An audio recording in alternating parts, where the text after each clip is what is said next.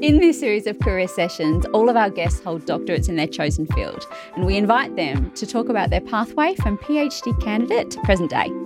We ask them what they've learned, and we also ask them to give advice to people who might be thinking about a career in research when they've finished school or when they've finished their undergraduate degree. Welcome to Career Sessions with your hosts, Steph and Tamara. Proudly sponsored by Inspiring South Australia. So today we've got Professor John Coveney, who graduated from Murdoch University in 1996 with his thesis titled The Government and Ethics of Nutrition. John has navigated a career which has seen him travel around the world, and he has contributed enormously to the health and wellbeing of individuals and populations. He has mentored HDR students, early career researchers, and supported undergraduates with their first experiences of research. He's written 8 books and many more book chapters and has more than 200 published research articles. He's very well regarded and distinguished researcher, and these days he heads up an international research collective for food, culture and health, among other things. He can usually be found in his office at Flinders University. Welcome, John. Thank you very much, Stephanie. Okay, John, first of all, just to set the scene of where we're at, what is your job? What is your role and what is your day like? I'm Professor of Food, Culture and Health. And in that role, I produce research, I support students doing research, and I apply for funding to do research. And it's a really groovy area because our neon light is about sharing meals.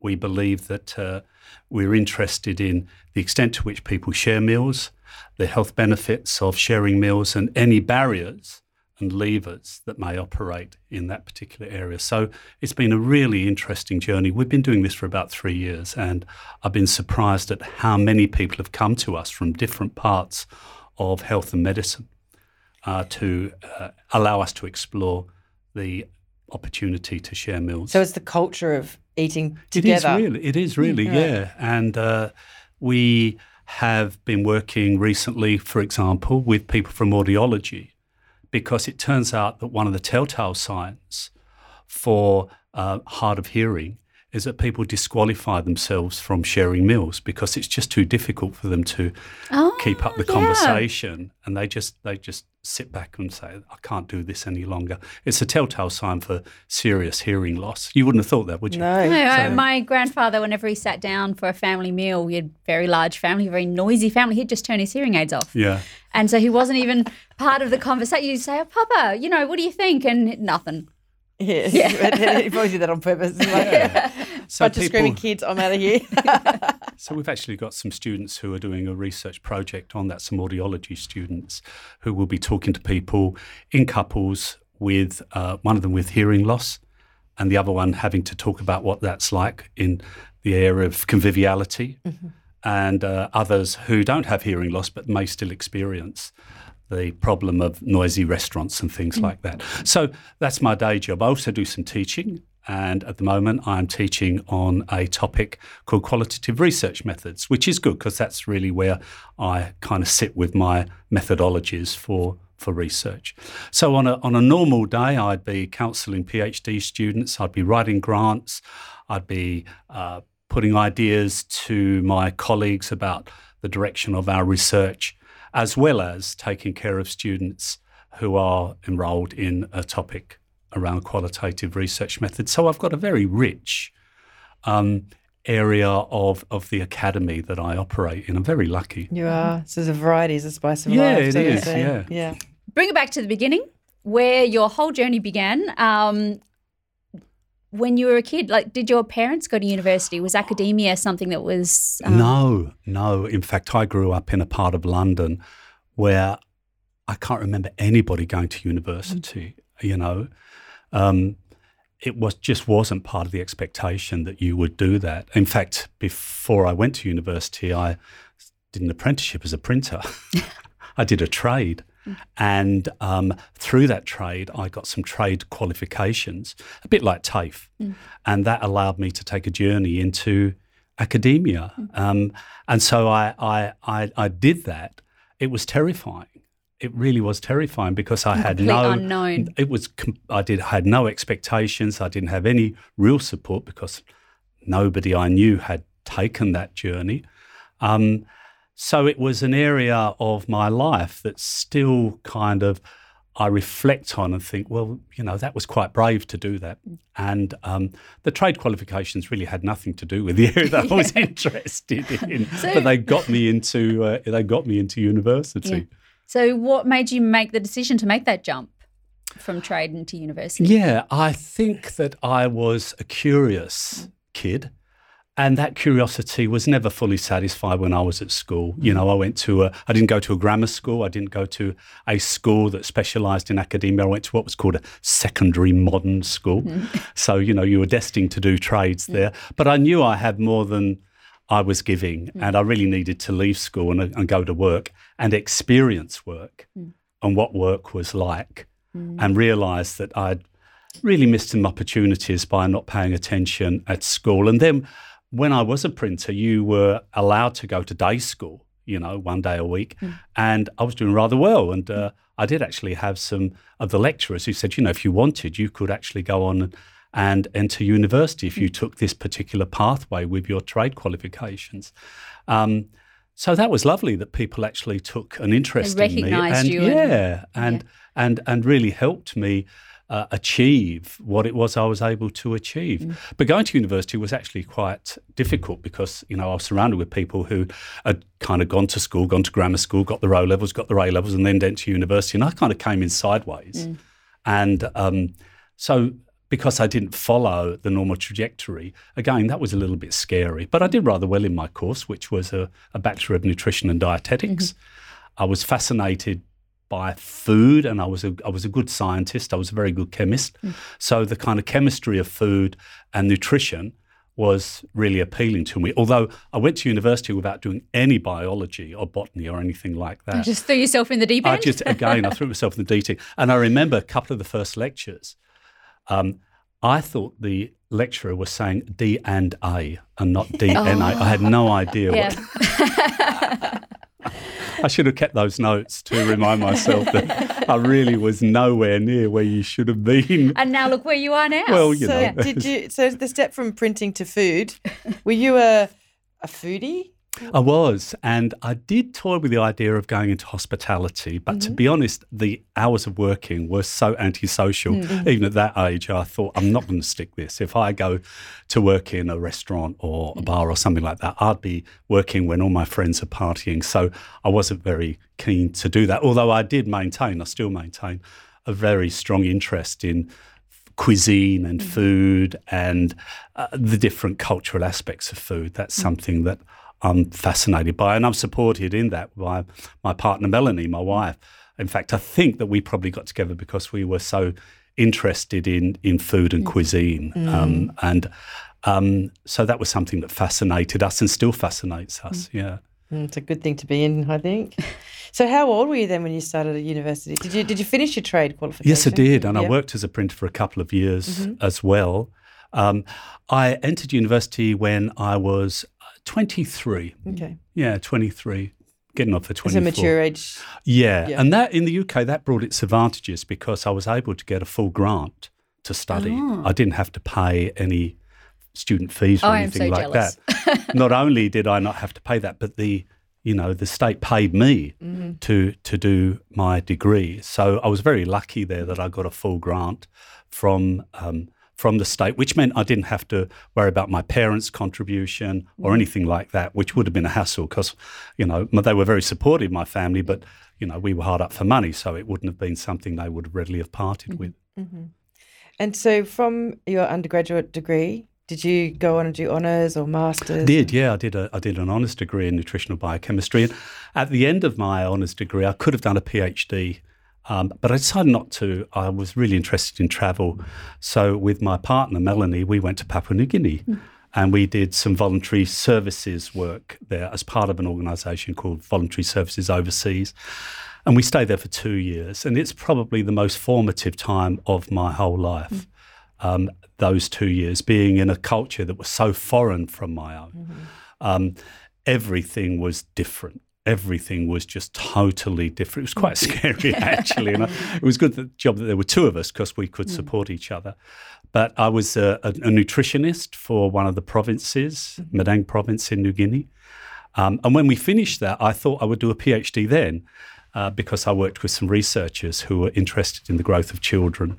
And I thought I would do that. But no, I parked the idea and then came to Australia. And I worked as a dietitian, both a clinical dietitian, so I was seeing patients. I worked for 5 years at the Sydney Children's Hospital, so I was working with families, and I really loved that. And I was working in the community, writing policy for child nutrition. But one of the things that had continued to interest me while I was a practicing dietitian was the way that people expressed guilt when it came to food and eating. I was fascinated by this. So like the idea of bad foods. Bad food. Yeah. So if I was counselling somebody about weight loss and I was counselling them in a follow-up interview, it was very common to say, you're going to be very cross with me. Mm. You can be very angry because I just feel so guilty. I wasn't able to follow the instructions that you got. I was fascinated by that. What is going on here? We've got a 45-year-old man asking me, a youngster for forgiveness. Mm-hmm. What is going on here? So that kind of that stayed with me, that interest. When was it that we started to feel guilty about eating the wrong food, the bad food? And that was really at the centre of my PhD.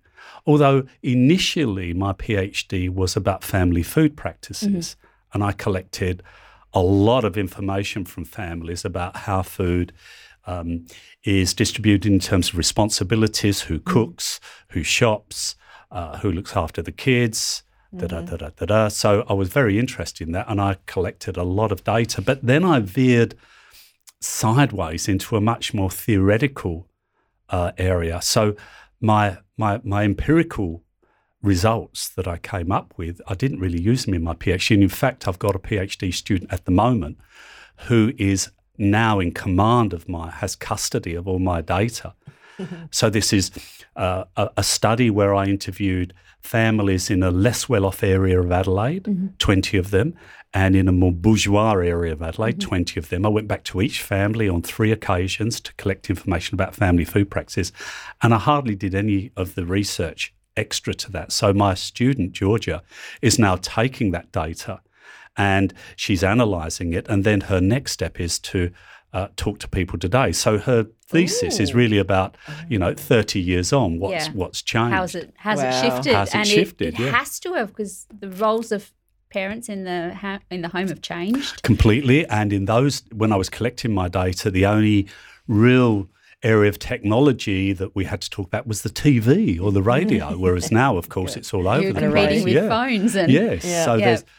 So she's interested in the construction of the family meal back then, 30 years ago-ish, and today. So that's great. But my own work veered off into the kind of morality of eating. What did the morality of eating look like before the science of nutrition came? Because we know that people did have moral views about what you should eat, with the good food and the bad food.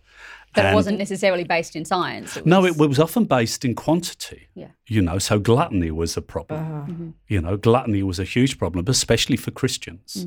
So when the Christian religion started to develop in a full doctrine, food and the pleasure from food was highly problematic, as were many other areas of pleasure. Before that, the ancient Greeks also had a lot to say about how to be moral around food, and their big deal was you had to be moderate. You weren't supposed to be completely abstemious. That was far too strict. And you weren't, of course, supposed to binge. You had to have some kind of moderation, because if you could exercise control over that moderation, it said something about your ability to lead a life qualified by the polis. So these were really instructions for men. Women and children and slaves didn't matter. So it was about your place in the polis. So you had to be moderate with what was called the natural appetite. So that was an appetite for food, but it was also an appetite for sex. So one had to be very moderate in meeting one's needs in that area. So, that was quite interesting for me to see these ancients playing out roles around food and criticising each other. And so nothing's really changed too much. Especially in our now we just add social media and we add. That's now right. they've got all these issues with where your food comes from, how it was produced. Sustainability. And while they didn't call it sustainability in ancient Greece, they were concerned with where the food came from. They were concerned about eating food within the seasons. Mm-hmm.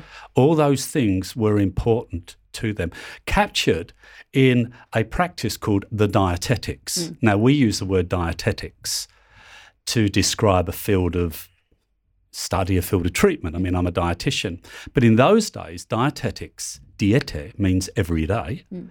And the dietetics was a code for leading a moderate life every day. Wow. And there was heaps written about it. And so there have been some books that I was able to access. And then in my study, I then came through to the Christian era and mapped that out, and the Renaissance and mapped that out. And then I came rather swiftly to nutrition, which then gives us another code of trying to understand what's good to eat and what's bad to eat. And so that's why my patients were able to articulate that very easily for me, because we've had already 200 years of nutrition, which says if you eat this, it's bad food, therefore you should feel bad. Yeah, and even though the rules are somewhat unwritten, we pick them up, you know. Oh, there was a lovely poster on the side of an articulated bus, and it was on the front of the bus, it said, "Another serve of French fries, please."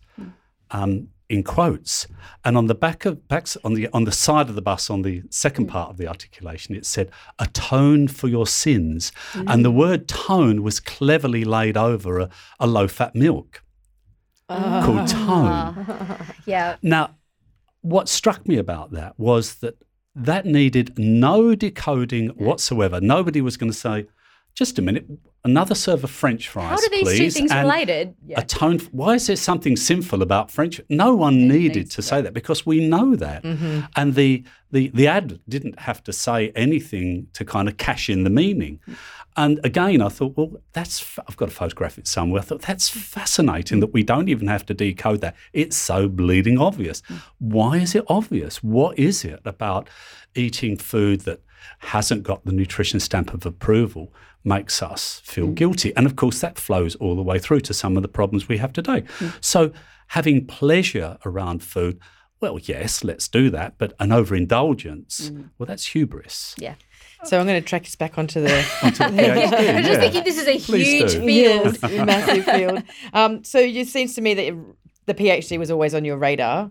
It wasn't a lot of people. It seems to be something that they just stumble into, or it's almost they get to a point where they go, "Oh, I might do this." But it sounds like your story is it was always there. It was there. I got a good degree. I got a good honours degree, and that qualified me to do a PhD. So, at university, it was something that you were counselled about if you had a reasonably good degree. So I got a 2-1, and that was allowed me to do a PhD. So it was something that was part of a pathway, but I eschewed it on a number of occasions. When I was working in New Guinea, I was working with researchers, and I wasn't a fully paid up researcher then, so it was something that kind of attracted me. And it was only when I started to toy with this idea of what is it about food and nutrition that makes people feel guilty, I realised that, there's an opportunity here, because I couldn't really find any literature on this. And I wasn't a researcher at the time, I was a practitioner. Mm-hmm. So coming into a PhD research as a practitioner has a lot of benefits as well, because you're not stepping straight from the books to the books. You've had a very good opportunity to work with people and understand people's real problems. And although I was able to do my PhD not in biochemistry or nutritional sciences, I had to go into the humanities and had to learn how to think in the humanities, which is very different from scientific thinking and scientific discourse, and learn how to write in the humanities. And that was terrifying. It was. I can remember I asked my PhD supervisor if I could do a third-year course on cultural theory, and he said, "Yeah, I can get you to do that." So I did that, and the other students were just speaking a language I had no idea about. I was terrified. So that was scary. to do my PhD in a very different part of the university. I was quite a good biochemist. You know, I could write down the Krebs cycle and things like that. But to actually then do justice to philosophy and cultural theory, that was very scary. But you found your niche by the sounds of it, though. It took a while, Tamara. It took a while. I did a couple of things which you probably shouldn't do when you're following a PhD. First of all, I became a dad. So just throw an extra commitment on top of a PhD. And then I changed supervisors. That's another cardinal sin. And then I changed towns. I left Perth, where I was living, and I moved to Adelaide. And these were really the days. You did your PhD remotely. Yes. Wow. Yes. So you're not supposed to do any of those things, No. but the fact that I did this is living proof that it's possible, people. Yes, it's totally possible. I had a baby during my PhD too, so it's two of us here saying yes, well, you can do that. Yes. So would your project then your own choice and your own methodology, and you had control over it, or was it part of a larger project? Or? No, I had complete control over that. When I changed supervisors, I inherited a supervisor who was unbelievably bright, Alec McCall. He's used, this guy grew up in the humanities, and he used a language which was very unfamiliar to me at the beginning, but gradually I got used to understanding what he was saying. So it was highly theoretical, the work that I was doing, always coming back to social and cultural theory. And I pretty much had a free rein with that. And I had a free rein with the structure of the thesis as well. It wasn't the usual kind of literature review methodology, because I really had very little empirical data. The empirical data that I collected was like a quarter of a chapter that I wrote. It was much more of a story, which made it easy for me when I submitted the PhD and later was to actually turn it into a book, which I did. I turned it into a book. I got publisher Routledge, who was interested, and second edition is out there now. It's called The Pleasure and Anxiety of Eating, Food, Morals and Meaning. So, I'm quite proud of that. Okay. And on the cover is a Peter Paul Rubens of the Bacchanal, which is this very, Rubens' work is all this indulgence and this flesh. That's exact. The publishers wanted to give me bunches of grapes, and I said, "This is not enough." No, we're not having bowls of fruit. We want something that's much more physical, much more visceral. And when they came up with this, I said, "Yes, that's what we'll have." So I was pretty much in command of that, which in many ways was an advantage, but in many ways was not an advantage because, Alec was great, but he wasn't laying out for me the stepping stones. A traditional PhD, for whatever that means, the structure is quite straightforward. And you did collect data. I did. But you ended up with something that was quite different. Yes, it was. Different to imagine. Yeah. Did you have PhDs that you could look at as examples for what There you were was attempting? one, but written by a guy called Michael Simons, who's probably very famous for a book called One Continuous Picnic. And Michael looked at the sociology of the meal, which again was highly theoretical. It's a very good thesis, actually, because he was a journalist by background, so he writes like an angel. So I was able to look at that and a couple of others. But no, it was really me making it up as I go along. It really was. And I just felt comfortable with what it looked like. I felt very comfortable with what it looked like. I won't bore you with the methodology and the theoretical orientation, but you might lose us, in fact. So it had a very strong theoretical basis. And so I was able to use that to take it forward into a kind of a narrative. So it was really a history of the morality of food. From amazing. The ancients. Yeah, I want to read this now. To today. Well, read Food, Morals and Meaning. We can get the author's autograph. Second edition out now. So would you say that lack of structure was the most challenging part of your PhD? Yes, it was, because there was no hand-holding here. It's not as though I could catch up with my supervisor every fortnight. This was really the days before the internet. And, there was something called ARNet, which you made this hard for yourself. There was something called ARNet, which was the very beginnings of email. This was something that was stretched across academics. And then when email was fully fledged, that was really the last few months of my PhD. So I was fortunate in that Flinders did give scholarships for finishing a PhD. So I was bought out of my teaching for the last 6 months, where I could immerse myself from, the kind of the neck up in what it was I was trying to do. And I just had I remember I was using somebody's office, and I just remember these piles of paper, which was chapter 1, chapter 2, chapter 3, for me to continue to search through. Yeah. So it was quite challenging. And so how did you keep going in amongst all those challenges, which are significant hurdles? Terrific partner.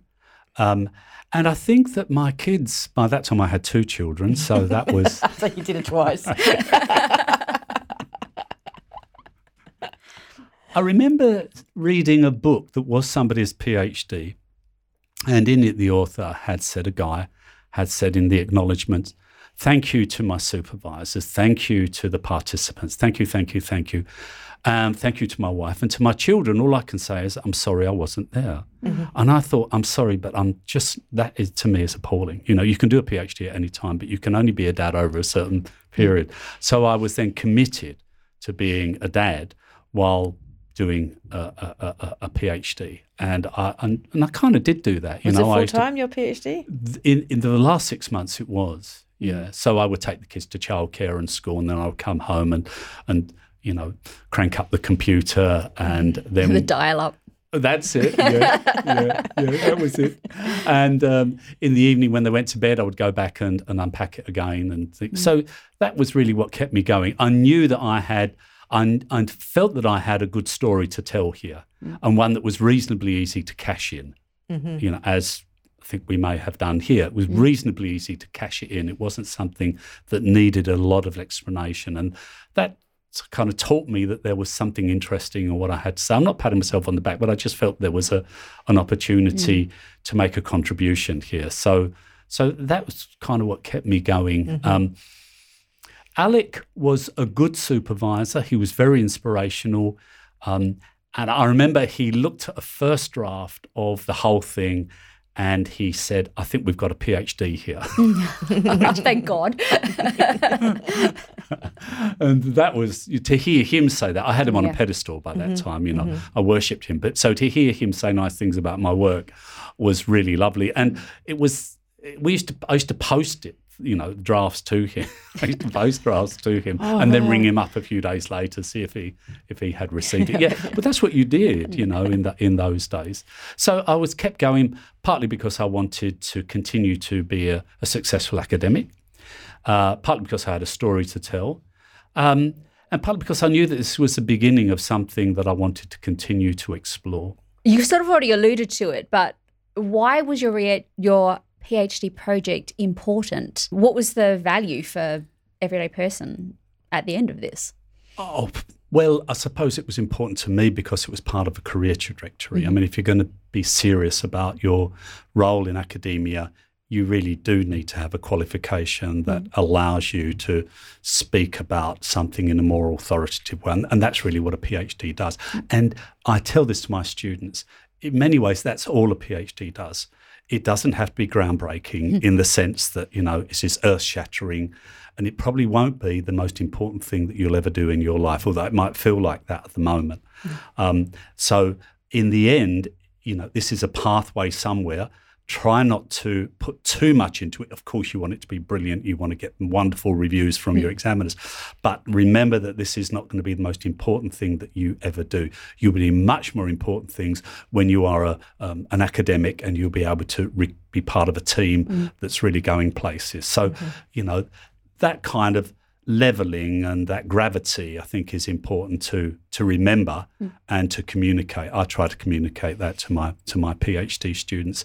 Although, as I say, at the time, it feels like it does. It's all consuming, isn't it? It is all it's consuming. Your whole world for a while, is, and then actually trying to share that with fatherhood or for motherhood is also challenging. Yeah.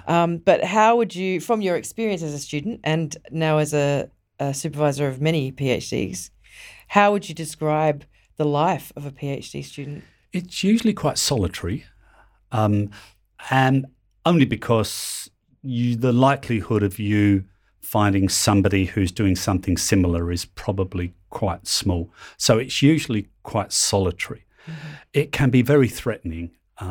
Some days are diamonds and some days are not. You feel that, you're really onto it in some days, and other days you don't know where the ideas are going to come from. So I think it can be overwhelming if you allow it to be. But it's a very rewarding experience as well. You're in a very privileged position doing a PhD. This might sound a bit mealy-mouthed, but you are in a very privileged position in being able to pursue something to such depth in a very focused way. So, be mindful that this is actually a gift. And there are rewards at the end of it. The rewards at the end of it. Yeah. So while it's not the most important thing you'll probably ever do in your life or the most important piece of work that you'll ever produce, it's still one of the most, but your best opportunity to delve that deeply into something. Yes, because when you go on and pursue a career in research or in academia, the chances are that you will have others who will do the spade work with you and for you. Mm-hmm. You'll hire research assistants who will do the data collection. Mm-hmm. So you'll have a slightly different role. So to actually be fully immersed in the research yourself, you can't outsource that, of course, if it's your PhD. Mm-hmm. To be fully immersed is a real privilege, and one that you probably won't do if you are pursuing a career in research. You'll probably recruit others to help you with that, which is great. That's terrific because you can spread yourself further.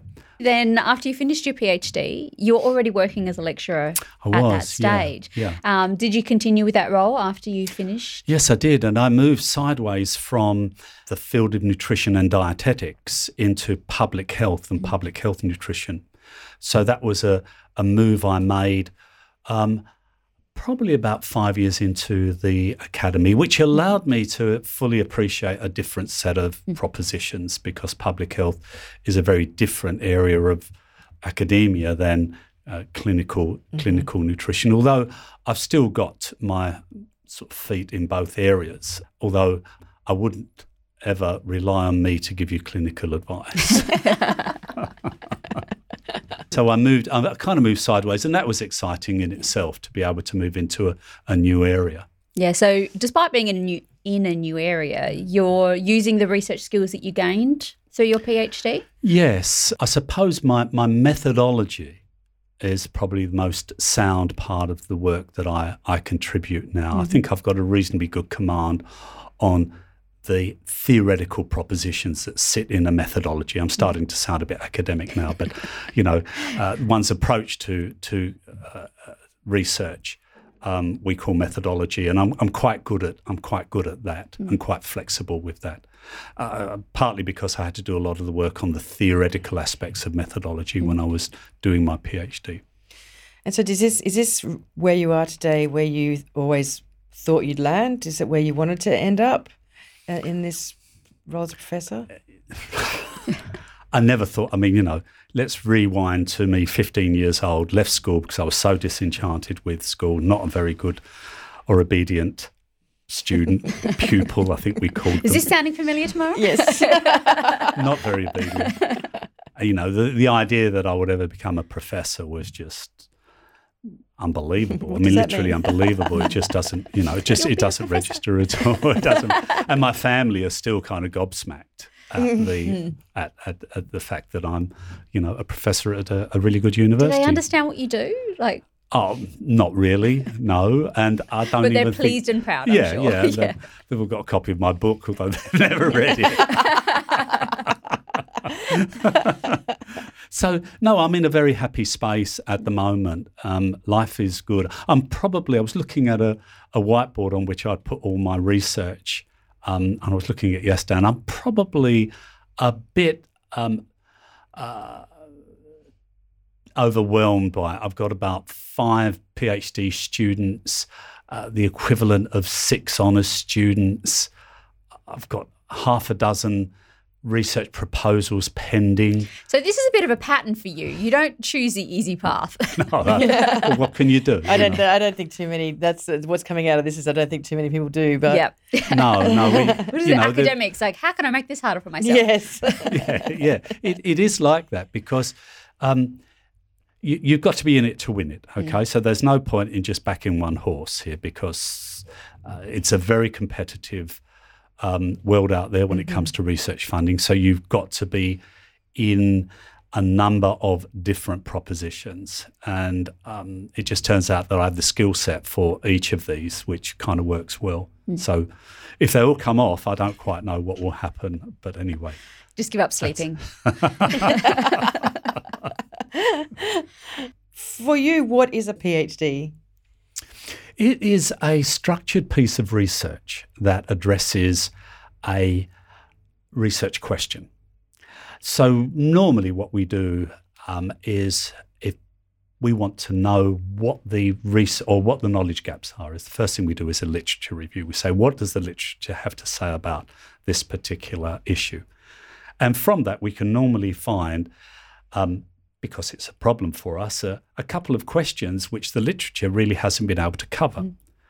And then that becomes the basis of your research because you then turn your research questions into, a voyage of exploration. So that becomes your aim. And then from that, you want to know what the stepping stones are, so they're your objectives.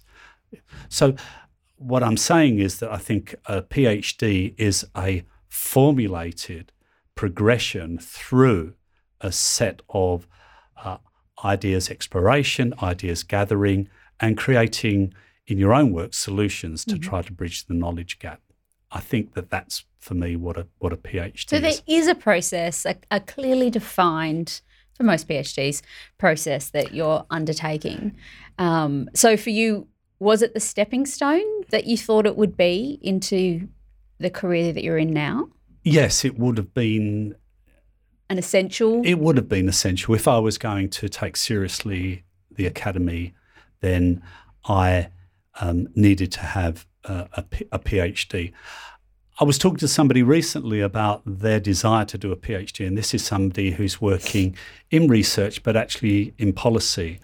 And I said, don't forget that there are other ways of having higher level exploration through doctors of public health, doctors of education. So those degrees come usually with a year's full-time coursework where you develop your ideas and your methodologies, and then you do 2 years of research. So I said, don't forget them, because a PhD usually requires you to research in a fairly narrow field of whatever it is you're interested in, whereas something like a doctor of public health actually expands that. It actually broadens your capabilities of what it is you're interested in.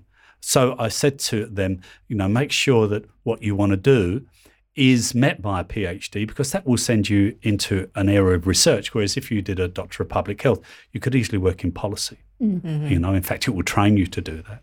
There are many ways forward. Yeah. PhD is not the only one. So one of our questions is, what advice would you have for someone who's contemplating undertaking a PhD? I'd want to talk to them about their career aspirations. If they wanted to work in academia, then a PhD is probably something they should take seriously. If they wanted to develop high-level analytical skills and continue to work in policy or something like that, then I would certainly take seriously a doctor of public health or a doctor of education, because they're usually quite focused on, I'll say, practical problems. I mean, PhDs are practical problems, but the DRPH and the Doctor of Education are usually things that focus much more on policy and practice. So it's a process that leads you to an outcome, like a product, which then can be translation into practice. Yes, and usually it's an area that you yourself are interested in because you happen to be working in that area and you want to bring some ideas and some solutions to the problems that you face. So, we use the word research translation in academia, and unfortunately, not a lot of our research is translated into policy or practice. Not a lot. And if it is, it's usually it takes a very long time to get there, by which time it's superseded by something else. It's true. Something like 16 years if it's from bench to backyard, if it's a drug or something like that. Yeah. Whereas if you are following, let's say, a Doctor of Public Health and you're working on something that's a real problem in your organisation, there's a good chance that what you develop as part of your DRPH will be completely applicable and transferable to your work site. Sort of developed on-site insight with the people for whom it's going to make the biggest impact. Yeah, so it probably won't be bound and then put on the shelf. It'll probably be explored. And in fact, I remember, because I used to teach on the DRPH, one of the components of the thesis was to say, okay, let's have a look at the impact, how you're going to create an impact through your work. That was actually half a chapter that the students had to undertake, which was very good because it really did have to exercise their minds about what's the utility of what I'm producing. And so what about kids who are thinking about entering university, like finishing year 12, or kids who are making subject choices for their senior schooling years and that pressure to have made a decision about the rest of your life? What sort of advice do you give to these kids? Yeah, I would say don't accept the possibility that this is going to affect the rest of your life. Do go to university. You'll find it beautifully interesting and wonderfully engaging. But don't believe that you have to follow a path that you started when you went to university and that you're going to have to continue that path. You can move around and the university helps you do that. So, for example, at Flinders, semester 1 starts usually at the end of February and the beginning of March. But around about the end of April, there is a whole program which says, do you think you've made the wrong choice? I can't remember the actual language, but we can help you choose something that's different from what you started doing. You may feel that you would rather be over here than over. And there's a whole process to allow students to do that. So going to university is the thing. Once you're there, you can move around. You can change degrees. There's no embarrassment about that. In fact, I changed degrees. The bit of I didn't tell you was I went off and did a degree in chemistry, and I stuck it for a year. Didn't like it, and then moved into nutrition. I saved you from that. So you can move around. The most important thing is to go. Is to go to university and enjoy what it means to be a student, enjoy what it means to go through a process of structured learning. It is all about the whole experience. It is. It's not just what you learn. Yeah. It's whole experience. And you can chop and change. You can chop and change. Don't feel that you are hemmed in just because you started a chemistry degree. A chemistry degree, yeah, exactly. So that's the advice I would give them. Go to university and make sure that you choose something that can be flexible. And if you change, don't worry about that. Yeah. So we're coming to the end now, and there's a lot of myths that you hear about life as an academic or, doing a PhD life and. What have you heard that you think is just utter rubbish and you'd like to set straight? I think that utter rubbish is that because you come from one particular aspect of the academy, you don't have the knowledge, the skills, the interest that you can express in other parts of the academy. Yes, it will be a journey. Yes, you'll probably have to learn the lingo. And yes, you'll probably have to immerse yourself. But don't feel hemmed in. Don't feel that because you started a science degree, you can't do something in the social sciences or the humanities. Those doors are always waiting to be opened for you. So don't think that. I think there's a mystery that if you go into one aspect of the academy, then you have to stay there. That's where you live, yeah. That's right. And yet you bring with you a whole different perspective if you're moving into a different area, which is so helpful. A lot of the time. Wonderfully helpful. And you often feel like a bit of a fraud when you go into another area. You think that people are going to pick on you because, hey, you don't belong here. Yeah. You know, what was your first degree? Biochemistry, I'm sorry. And you're knocking on the door of sociology. You know, you feel that. And it hardly ever happens. I remember the first couple of papers I had to give about my PhD work were in conferences that were kind of saturated with people from the humanities. And what I demonstrated was that a lot of theoretical constructs they had I could use and cash in for some really interesting empirical work. And they were fascinated by that because usually they kind of stay in the area of theory, you know. But to actually have a toolbox that allowed you to unpack some things that are actually examinable, you know, in real life, I thought that they were going to cane me, but they never did. They really never did. They were very, very welcoming. So never feel that there are parts of the university that you can't be interested in, whether it's going from sociology to science and engineering or whether it's going from biochemistry to philosophy. It's all there for you. Excellent. Okay, John. Well, thank you very much for your insights. Absolutely fascinating and, history. Maybe we'll get you back for the discussion about nutrition. Yeah. Anytime. Thank you, Stephanie. Thank you, Tamara. Thank you. It's been great. The very last thing that we should end with is a huge thank you to all of the people who came and gave their time to be interviewed for this podcast series. Very generous. It was very generous of them and it was so fascinating. And after every interview, I felt so inspired to be a researcher and to use my PhD. So it was a very eye-opening experience and a really interesting experience. Yes, and we're really very grateful to every single one of them. But we're also especially grateful to Dr. Sharon Pittman for telling us gave us the about the grant. The inside story about the grant. Yes. She gave us the inside story about the grant that we applied for and we got, which supported the production of this podcast. So thank you to Inspiring South Australia and to Sharon for your very generous support of our podcast.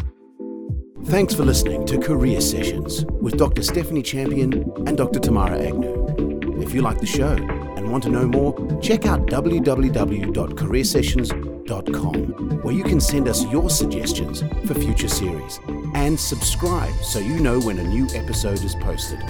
If you love it, tell all your friends and please leave us a review on iTunes. Thanks to our sponsor, Inspiring South Australia, for their generous support, and to our producer, Rory, at Podbooth. Join us next time when we talk careers with another leader in the field.